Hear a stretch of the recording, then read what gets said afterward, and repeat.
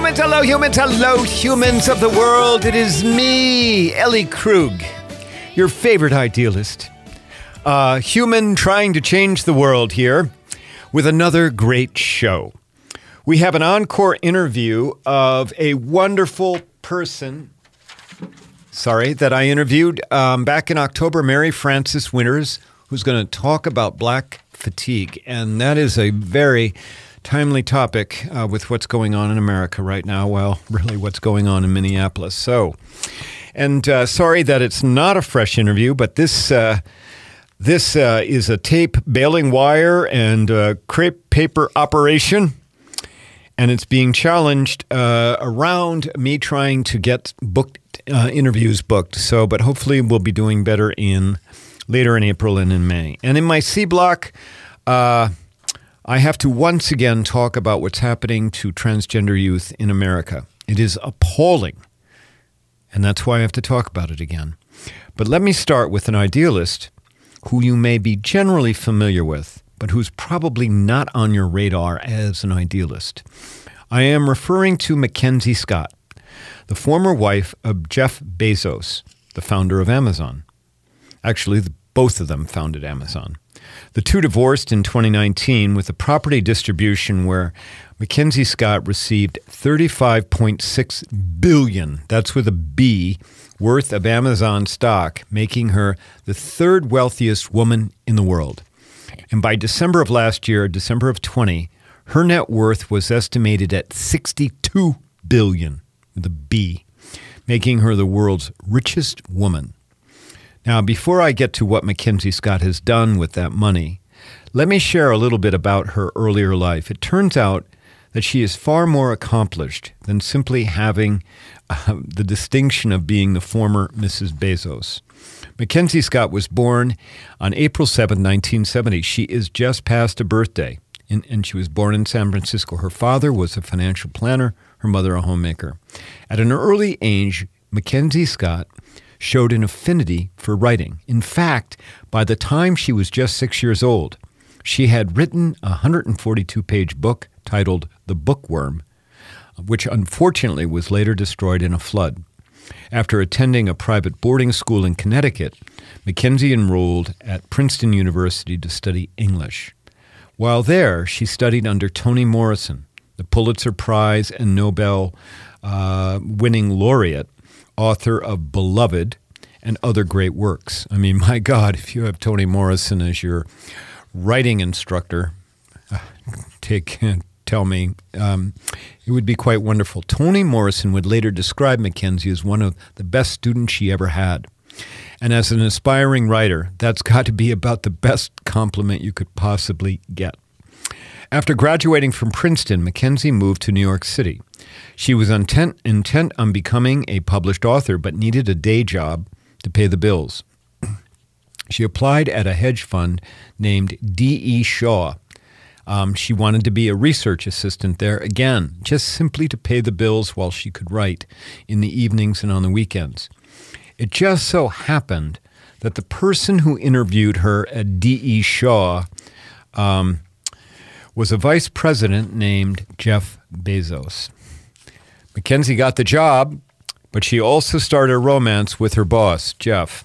And in 1992, of course, the work world was quite different then than it is today. As we all know, Jeff Bezos was a big idea person. In 1993, after just 3 months of dating McKenzie, he and McKenzie married. They then moved to Seattle, where Bezos started Amazon. Again, I keep saying that Bezos started it, but McKenzie also helped him start it. She was intimately involved with the startup by working on the company's name, its business plan, and negotiating its first freight contract, which, as we know, is so critically important to the way Amazon works. Once the company started to take off, McKenzie had a less prominent role and concentrated on raising a family. They have 4 children. And she also concentrated on writing. The writing was quite productive. Her first book, a novel titled The Testing of Luther Albright, earned an American Book Award in 2006. Not bad for a breakout book for a brand new author. I am quite jealous. McKenzie has since gone on to release a second novel, Traps, titled Traps, in 2013. I tell you all of this to set the foundation for McKenzie's idealism. As some of you know, McKenzie hasn't been content to sit by and just simply count her money. She quickly became a signatory to something called the Giving Pledge, where she committed to giving away at least half of her wealth to charity. And she started to carry through on that pledge. Now remember, she and Bezos broke up and, they got divorced in 2019. Oh, by the way, she has since remarried. She remarried a high school chemistry teacher. You gotta love it. She sounds like such a down-to-earth human. She really does. But McKenzie, divorced in 2019, signs this pledge that she's going to give away half of her wealth, and she started down the road doing that. Last year, in 2020, she gave away nearly $6 billion to charity. It is one of the largest bursts of charitable giving in the history of the country, maybe the world. Her focus has been on creating change by giving money to more than 100 nonprofits that are working on racial equity, LGBTQ rights, democracy, and climate change. And of the money given away so far, more than $800 million has gone to historic black colleges and universities, tribal colleges, and other traditionally underfunded educational facilities. In fact, McKenzie Scott, other than I generally knew who she was, she got on my radar as an idealist because I saw a Twitter story. Remember, I'm a Twitter junkie. I saw a Twitter story about McKenzie giving $8 million to Tuttle Mountain Community College in North Dakota. Tuttle Mountain Community College happens to be the very first tribal college ever created in the U.S. And you might say, wow, okay, but here's the other thing. It's only been in existence 50 years. Think about that. So before, 50 years ago would be the 1970s, mid-70s. Before that, there were no such things as tribal colleges to educate Native people. Think about that. What a tremendous blind spot of our country. At any rate, sounds like McKenzie's working to close that blind spot. 4 months ago, McKenzie announced that another $4.15 billion had been given to 384 organizations, some of which were working on COVID relief. But even before McKenzie's divorce, she was an idealist. In 2014, she founded an anti-bullying organization, Bystander Revolution, which works to combat bullying by emphasizing principles and strategies founded on compassion, empathy, and kindness. That Ellie Krug kind of stuff. And if you go to the Bystander Revolution website, all you have to do is Google Bystander Revolution. I highly recommend that you do that. You'll see dozens and dozens of testimonial videos by survivors of bullying and former bullies, along with experts. Some of those testimonials are by famous people like Michael J. Fox and Selma Hayek. I highly recommend it. Please go Google Bystander Revolution, particularly if you have a human in your life who's either experiencing bullying or is a bully. The videos are, there are many, many videos, but they're very, very effective. I am certain that we will hear more about McKenzie Scott as we go forward. And when you do, please know that she is truly an idealist at work. Okay, well, that's what I have for my opening act. When we come back from the break, I'm going to give you an encore interview of Mary Frances Winters, who wrote a book about black fatigue. It is an interview that I did in October of 20. It is so timely right now. And please go ahead and enjoy that interview. And when that interview's over, come on back because I've got a C block that I want to talk to you about. Okay, thanks. We'll be back in a minute.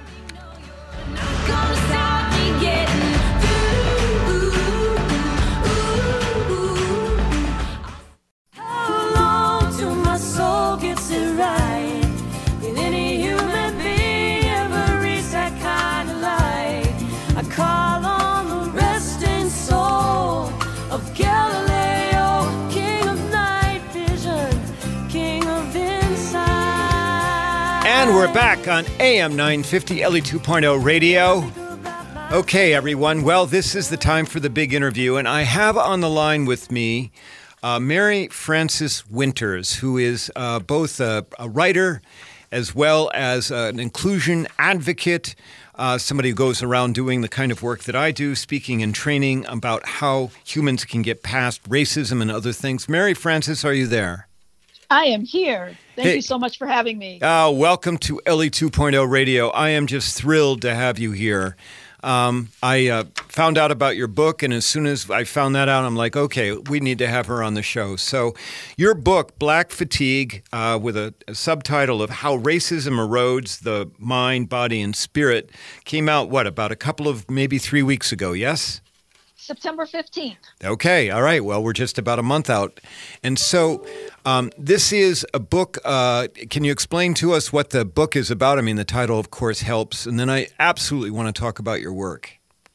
Yeah, thank you so much. The book is about the intergenerational fatigue, this malaise that Black people have as a result of over 400 years of fighting for equity in this country, a place that we haven't gotten yet. And so it's intergenerational. There are studies that show that the stress that we carry, the extra stress, gets into our cellular system and actually does get passed down from generation to generation. Okay, well, that's a lot, of course. We just got, I know that you just came on the show now, but the first half of the show was talking about Indigenous People Day. Yes. And we had a caller call in, Jan, to talk about, the Indian schools and how children were taken away from their families. And, the horrors that white people, I refer to white people as white color people because most white people don't believe white's a color. But, the horror that white color people, inflicted on Native Americans, Indigenous people, and how that, for Indigenous people, how that weighs on them. I mean, the messaging from society is that you are lesser. And so let's carry that over to the Black community. You've got, the Black community shares, of course, with Indigenous people the kind of oppression that goes back hundreds of years. But for the Black community, the idea that you were considered property for so long, just generations. Talk to us about that. Yeah, absolutely. And so in writing the book, it was difficult for me to just confine it to Black people. I chose the title Black Fatigue because, I could have said Black, Indigenous, people of color fatigue. And in the book, I do acknowledge that there are other subordinated groups that absolutely and Indigenous people in this country, you just had the last segment on that, and we know the ramifications and the manifestations of that. So I do want to give honor to the first people who were in this country and experienced colonization. It is really mind-boggling to think that we think we've made progress, and then we see things like over the last few weeks, the executive orders that have come out that say we cannot even do this kind of training, which has been labeled as being divisive and anti-American. Quite the contrary, the work that we do is all about America living up to what it espouses, that all people are created equal. No doubt about that. And I want to talk about the executive order, but before we do that, can you talk more about how this messaging from society over, hundreds of years has seeped into, for Black people, the psyche, and how does that show up on a day-to-day basis for Black folks? Yeah, so sometimes it shows up as internalized oppression. Like all of the negative stereotypes become internalized, and you don't even recognize that you have accepted this these ideas that you're less than, this deficit mindset, this idea that because you're Black, there's only so much you can do. Because the powers that be are so much against you.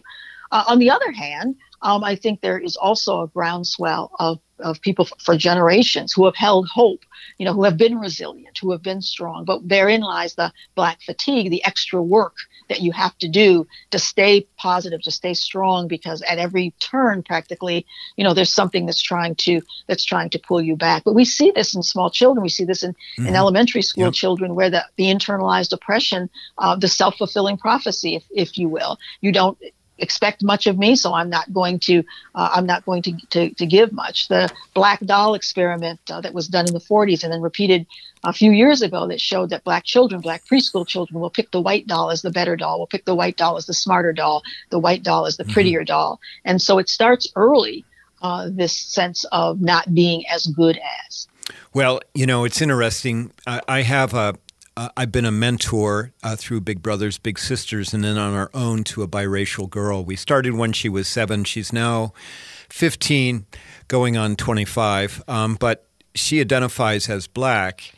And I vividly remember 2 things about my experience with her. First is she picked up all on her own and asked me a question one day. Ellie, why is it when there are people accused of crimes on TV that they only show the Black people and they don't show the white people as the criminals? And then I remember her telling, and she has said this to me several times, is that I wish I was right. I was white, Ellie. Everything would be easier for me. Everything would be better because white people have it better. And so, and it turned, my counter messaging to her has always been, you are darn smart. You are such a smart person. You are going to do great in the world. You just got to hang in there and keep plugging away, and I'll do my best to be, your ally. But how do we get people past that messaging? I think we have to do just what you're doing. We have to keep we have to turn that deficit message around. We have to keep the positive messages going, and not just, we do it at the individual level, we do it at the interpersonal level, but we have to do it at the systemic level as well, and not accept the disproportionality, not accept, for example, 19% of the preschool children in this country are Black, and 46% of the preschool children who are suspended or expelled from preschool are Black. Right. Now, how are you going to suspend a preschool kid? They're less than 5 years old.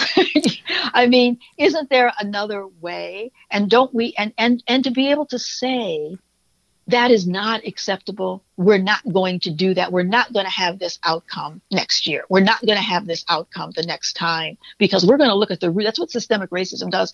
We're going to look at the roots. We're going to look at why this is happening, and we're going to turn it around.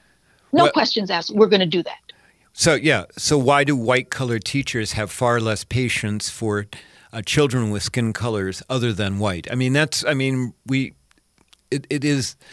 And so it goes all the way back to how are we teaching our teachers, and how are we selecting our teachers, and all the messaging they get about skin color as well. So I wanted to ask you, in your book you write that Black children grow up too fast. And what do you mean by that, and how does that manifest? It's something that the experts call adultification. And so they've done a number of different studies, and different academic institutions have done these studies. So they're not just coming out of one place, where they find that Black boys are seen as older than their age. And so if they're 9 years old, they're really seen as being 13 or 14 years old. And that's why the criminal justice system treats them more severely than they would a white kid. Black girls are seen, in this one study that they did, are not seen as needing as much nurturing and as much care as white little girls, that they're seen as older than they are. And, intra group, we do some of it ourselves. We talk about little man, right? We call our little boys little man, right? Instead of letting them be a little boy, right? Right. Man up, right? You better not cry. These are all terms that, through my years, I heard other people, say. You've got to be strong. And part of that is knowing that the world that they're going to experience is not going to be one that coddles or nurtures. And so many parents start from the very beginning to say, this is going to be your reality, this harsher world. And that's what I'm going to show you so that you can survive in that harsher world. But then that, of course, does that create harsher people? I mean, well, it can create I think it creates broken people. Yeah, I think it creates, I think that's what it creates. I think it creates people who have a difficult time, being whole, holding those emotions in. And, we talk sometimes about, post-traumatic stress syndrome, but we also talk about racial trauma and how racial trauma can play out like post-traumatic stress syndrome. So yes, you get the outcomes that look like the outcomes that we get, more domestic violence, more activity that puts Black people in the criminal justice system, and all of those kinds of things. And it's so complex. That's what I try to lay out in the book, the complexity of all of this. It's not so simple as to say, Black person committed the crime. Okay, do the time. Well, the time is going to be more, typically. And Right. We see this play out, right? We see the police brutality that's disproportionately targeted to Black people. So, Mary Frances, I know that I've got you're talking to one of the most liberal people you're going to find, and you're speaking on a very progressive radio station. So right now I know there are white-collar people listening, and they're asking, what can I do? How can I help with this? How can I help with Black fatigue? How can I help change the way America is right now? And I'm going to give you about a minute and a half to do that, and we're going to have to take a break, but we can come back and you can do more after that, okay? So what would you say to the white people listening right now?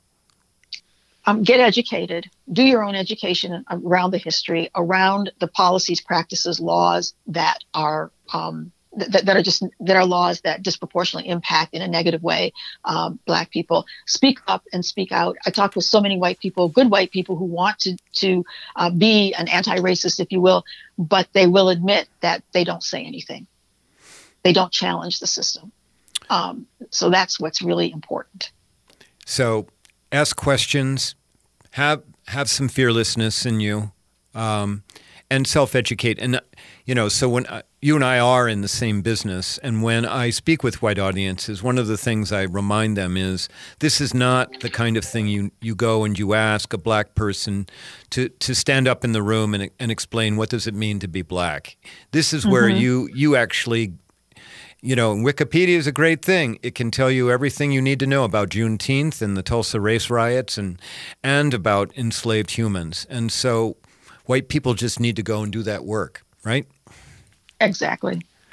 Okay. Well, listen, your book, Black Fatigue, How Racism Erodes the Mind, Body, and Spirit, where can people find it if they want to buy it, which I hope they're going to do? Wherever they buy their books, Amazon, and also I want them to also patronize the independent bookstores. So for sure, that's really important. The small bookstores and the small Black-owned bookstores. Absolutely. We want to support independent bookstores for sure. Okay, well, listen, we're going to take a break, and when we come back, we'll talk a little bit more about your book, and then I want to talk about that executive order that the Trump administration has put out. Okay? All right. All right, everyone. We've been speaking with Mary Frances Winters, the author of Black Fatigue, How Racism Erodes the Mind, Body, and Spirit. Get it on Amazon, Kindle, or Nook, or particularly at your independent bookstores. When we come back, we'll speak a little bit more with Mary Frances. Thanks.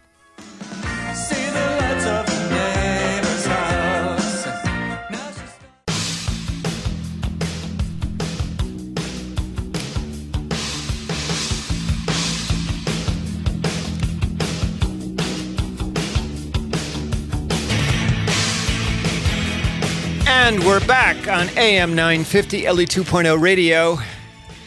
You're listening to me, Ellie Krug, and I've been interviewing and speaking with Mary Frances Winters, the author of Black Fatigue, how racism erodes the mind, body, and spirit. And Mary Frances, when we took our break, we were talking about how white people, white-collar people, can do more. And one of the things we talked about is about self-educating. You know, I think that for many white people, this is also overwhelming. Although I don't know about you, but I mean, I've been doing a lot of work since George Floyd's murder. And I have to tell you, I have been finding such a large demand from people for anti-racist training. A large demand, particularly from elected officials that I've been speaking with and training, about how can they first identify what is structural racism, how can you identify it, and how can you get past it. What are you finding in your work, particularly since George Floyd's murder? Absolutely. Just an explosion in the work. I've been doing this work now for 36 years. The Winters Group has been in business doing this work for 36 years. And I must tell you that I am frustrated that so many people have come forward, so many leaders and organizations saying, we didn't know. We didn't know that racism was still such an issue in this country. We didn't know the history. Come on, folks, where you been? I love it. No, you're absolutely right. I mean, all it took was to just open your eyes. But, you know, I mean, people don't like to be uncomfortable. This stuff is very, disquieting for people, particularly people who hold the levers of power, which are usually older white-collar men. But and so let's talk about what the Trump administration is trying to do. So you alluded to the order. Can you go on and explain it? Talk about the order. Yeah, so there are actually two orders. And the first order that came out restricted, prohibited government agencies from continuing their anti-racism work. The second order that came out a couple of weeks after that first order restricted, prohibited any government contractors from conducting what they call anti-American divisive training. That would be the discussion you and I are having right now, right? Correct. Correct. Well, and the problem with the second order is that, as I'm seeing on my end, anybody who gets government funds is interpreting that to mean that they're a government federal government contractor. So, Correct. I'm seeing on my end, like schools, like, certainly governmental agencies are just like, we like you, Ellie, but we don't think we can have you. What are you finding? So I don't do a lot of government work. I never have in the 36 years I've been in business. And the reason I don't do a lot of government work is because of just these kinds of things, but also because there's just a lot of red tape to do business with the government. So most of my clients are corporate, and the corporate world really can't back away from this now because they came out in June with all of these statements of solidarity. They came out and said, we're going to do anti-racism training. They came out and said, we're going to prioritize hiring more Black people into leadership roles. And so the government is now coming out and targeting those companies as well who have been vocal since June with their statements of solidarity and what they're going to do. And many of these companies, practically every large corporation somehow does business with the government, right? Sells something, has some connection to the government. But I'm finding that for the most part, most of the organizations that I'm working with are going to move forward. And I think that's what we have to do to combat this. But when I read the executive order, I say there is not much in the executive order that we really can't do. The executive order says that we will not propagate anything that says that one race is inherently better than the other. We teach just the opposite, so we don't do that. It says that we will not stereotype certain groups. We do just the opposite. Stereotyping, we say in our work, is not a good thing because it's a narrow description, a narrow characterization of any particular group. Our work promotes inclusion, which the executive order says is okay. We've always promoted inclusion. It really is about fairness and justice, which is which is inherent in our Constitution. And when a company finds that they are not being fair and just, they should take care of that. And so companies are finding that they have not been fair and just as it relates to Black people. Let me give you an example of Wells Fargo. In August, Wells Fargo was fined or agreed. There was a settlement of $7.8 million. The same government agency, the OFCCP, the Office of Federal Contract Compliance, fined Wells Fargo and said you must pay $7.8 million because they found that, in fact, they did discriminate against Black people in employment. Fast forward to today, which that was just a month ago, so we don't have to fast forward very far. They're now saying, because the CEO of Wells Fargo said that they were going to put a priority on hiring more Blacks in leadership because they were, deficient there. And now the OFCCP is saying that's discriminatory. Right. So on the one hand, they fine them for being discriminatory. And on the other hand, they're saying they can't fix the discrimination. Well, and I don't know about you, but the sense I have from my client field is that everybody's in kind of a standby mode. Going to wait to see what happens on November 3rd, because you and I both know that if Biden gets in, these orders that you just spoke about are going to be rescinded probably within the first day. That would be my guess. It would be, but even if, when when we get a new administration, there's a lot that they can do between November and January. Oh, gosh, don't get me started on that. So that would be my fear. So my approach to it is not to sit back, but my approach is to hit the executive orders head on by saying our work complies with the executive order. No, and I think that that's a really great approach. I'm on the executive committee here of a thing called the Twin Cities Diversity and Inclusion Roundtable, which is a collection of about 200 DE&I, diversity and equity and inclusion professionals. And I will tell you, there are people that are hurting here. And I appreciate the fine reading of the executive orders, but it's more the idea about the government coming in and wanting in one way or another to chill the work that you and I do, to chill the work around trying to deconstruct structural racism. I mean, it's mind-blowing that you would have the government, what's next? I mean, they're going to start putting people in jail, that type of thing. And are they going to,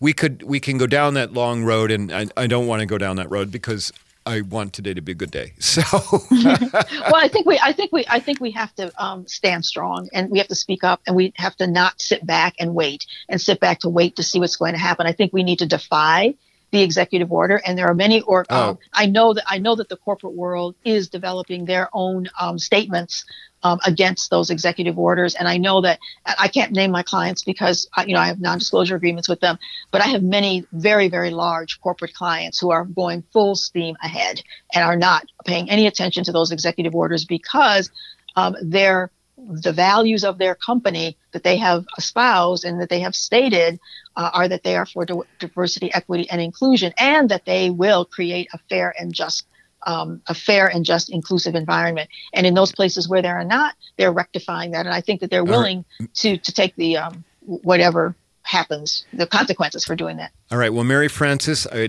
could talk to you all day, but we've got to go. I want to thank you very much for being on Ellie 2.0 Radio. I've been speaking to Mary Frances Winters, author of Black Fatigue, How Racism Erodes the Mind, Body, and Spirit. Thanks so very much for being on the show, Mary Frances. I appreciate it.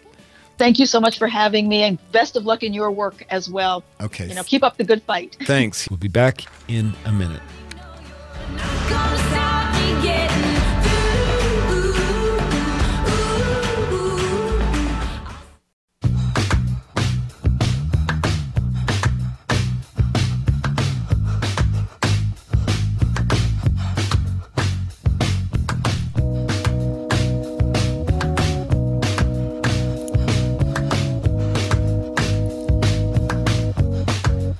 I'm back. Ellie 2.0 Radio. I hope that you enjoyed that encore interview of Mary Frances Winters. Pick up the book because where we are right now. All right, we're in my C block, and I'm going to talk about transgender people again. And I I'm transgender. You know that, many of you, okay? It is not my desire to shove things down your throats. On the other hand, I have this rare platform. I do. And I have to use it. So thank you for understanding that. I want you to imagine some stuff here. So parents, the parents I have that are hearing me right now, I want you to assume you've got a 10-year-old kid. Or if you've got a kid that's 30, let's go back. Assume they were 10 years old. Let's assume it's a son. And I want you to assume that this son has a health condition that requires medical treatment. Now, the health condition can be fatal in some instances. And in other instances, the health condition, while not being fatal, can result in tremendous emotional distress that requires the use of therapy, maybe the use of the kinds of drugs that you need, to help with depression. I want you to imagine you have a 10-year-old son that has those problems. And I want you to assume that if your son, doesn't get the treatment, your son may die. There's a possibility of it. Okay? And I'm assuming that if you had a son with that kind of condition, you, of course, loving your child, would want to immediately get help for your child, right? You'd want to make sure, let's get that doctor set up, that doctor visit, so we can start dealing with this health condition that you have. And then you'd probably want help from that doctor to maybe give you some recommendations about therapists who can help because, the doctor regularly treats people like this, and the doctor knows of a good therapist who can treat young people with this condition.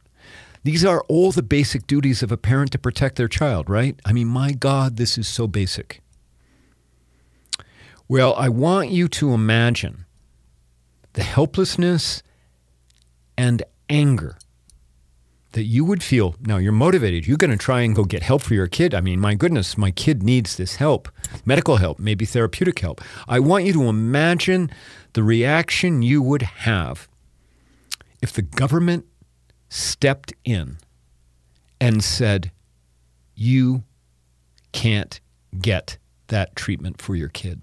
Not only can't you get the treatment, the government has threatened the doctors that would treat your kid that they could go to prison if they treated your kid. They could even go to prison if they referred your kid to a therapist. I want you to imagine the government has stepped in to do that. Can you feel the anger that you would have about that and the helplessness? This is your child, oh my God. And your child is suffering, maybe at risk of dying, certainly at risk of great emotional trauma over this health condition that your child has. And now the government has said that you can't get your kid any help. That would incense you, wouldn't it? And it would incense those who know your family and their needs, right? Well, what I have just laid out for you is not really in the hypothetical. What I have laid out for you is what, come, I think, July, will soon be the law of the land in Arkansas relative to transgender children and youth in that state. The law was passed by the Arkansas legislature within the last 2 weeks, and it bars medical care for transgender youth up to age 19. It provides for criminal felony penalties for doctors, medical professionals who treat those transgender kids. And as I said, also criminal penalties, even if the doctor they don't treat and they refer your child, a transgender child, to a therapist. All of this is important because if there is a 10-year-old assigned male at birth, but now says that she is a girl, it is exceedingly critical for her to get medical treatment, including access to hormone blockers. That is, those are things that prevent puberty from setting in. It is not permanent. You can stop the hormone blockers if there is a need to do that, and then puberty will set in. They are not permanent. But young 10-year-old transgender kid, who says, I'm really not a boy, I'm a girl, okay? And by the way, there are hundreds of thousands of those transgender kids in America right now who say, Mommy, I'm not a boy, I'm really a girl. Because if they don't get those hormone blockers, okay, and they know in their heads they're female, they're going to start to hit male puberty, which means beard setting in, deeper voice setting in, Adam's apple growing. It can be emotionally devastating for a child to have all of that happen when you believe and you know in your head you are a girl, not a boy, but now you're growing into a boy. And the state of Arkansas has said, too bad. Not only to those transgender youth and kids, but to their parents. Too bad. We know better than you. Can you imagine that? Can you imagine the government coming into your life right now, you listeners, and telling you, we know better than you about what you need for yourself or for your family? The law goes so far as to end hormone treatment, puberty blockers, for transgender kids presently receiving them. So imagine somebody took their 10-year-old. They've been getting hormone blockers for 3 years. Everything is going great. They're seeing their child, who now gets to identify as a girl. They're seeing them blossom. They're happy because before they were depressed. They're now happy. They're engaged. This is now my real kid here. And now your state, Arkansas, has said, no more hormone blockers. Your 14-year-old transgender girl is going to start developing a beard and deep voice. Arkansas Governor Asa Hutchinson vetoed that bill this week, claimed that it was governmental overreach. However, a day later, the Arkansas legislature overrode that veto, and Hutchinson, if you looked how he announced his veto, he kind of did a wink and nod knowing that he would get overridden. Similar laws like this to Arkansas are being considered in Alabama and Mississippi, and no doubt other states will pass them. And here's the thing that I have a fear of as a transgender human, as a transgender leader. I have a fear that this will ripple across America, these kinds of laws, and that Americans will get tired of fighting them. Because things get normalized, and that's what happens. If you know a transgender or a lesbian, gay, or bisexual kid here in Minnesota, trust me, they know about this law. It is shaking them, even though they might not admit it. Let them know that you care. Reach out to them today. Tell them that you love them and that you believe they matter. Because transgender humans, especially our youth, do matter. Please do that for me, will you? Thanks for being educated on this yet again. Big thanks to my producer, Patrick, to my listeners. Hey, I'll have a guest next week and hopefully going forward. But in the meantime, reach out to me at Ellie J. Krug. You got to throw the J in there. Tell me what you think of the show. Follow me on Twitter at Ellie Krug. I'll be back next week. In the meantime, go and do good in the world. Thank you.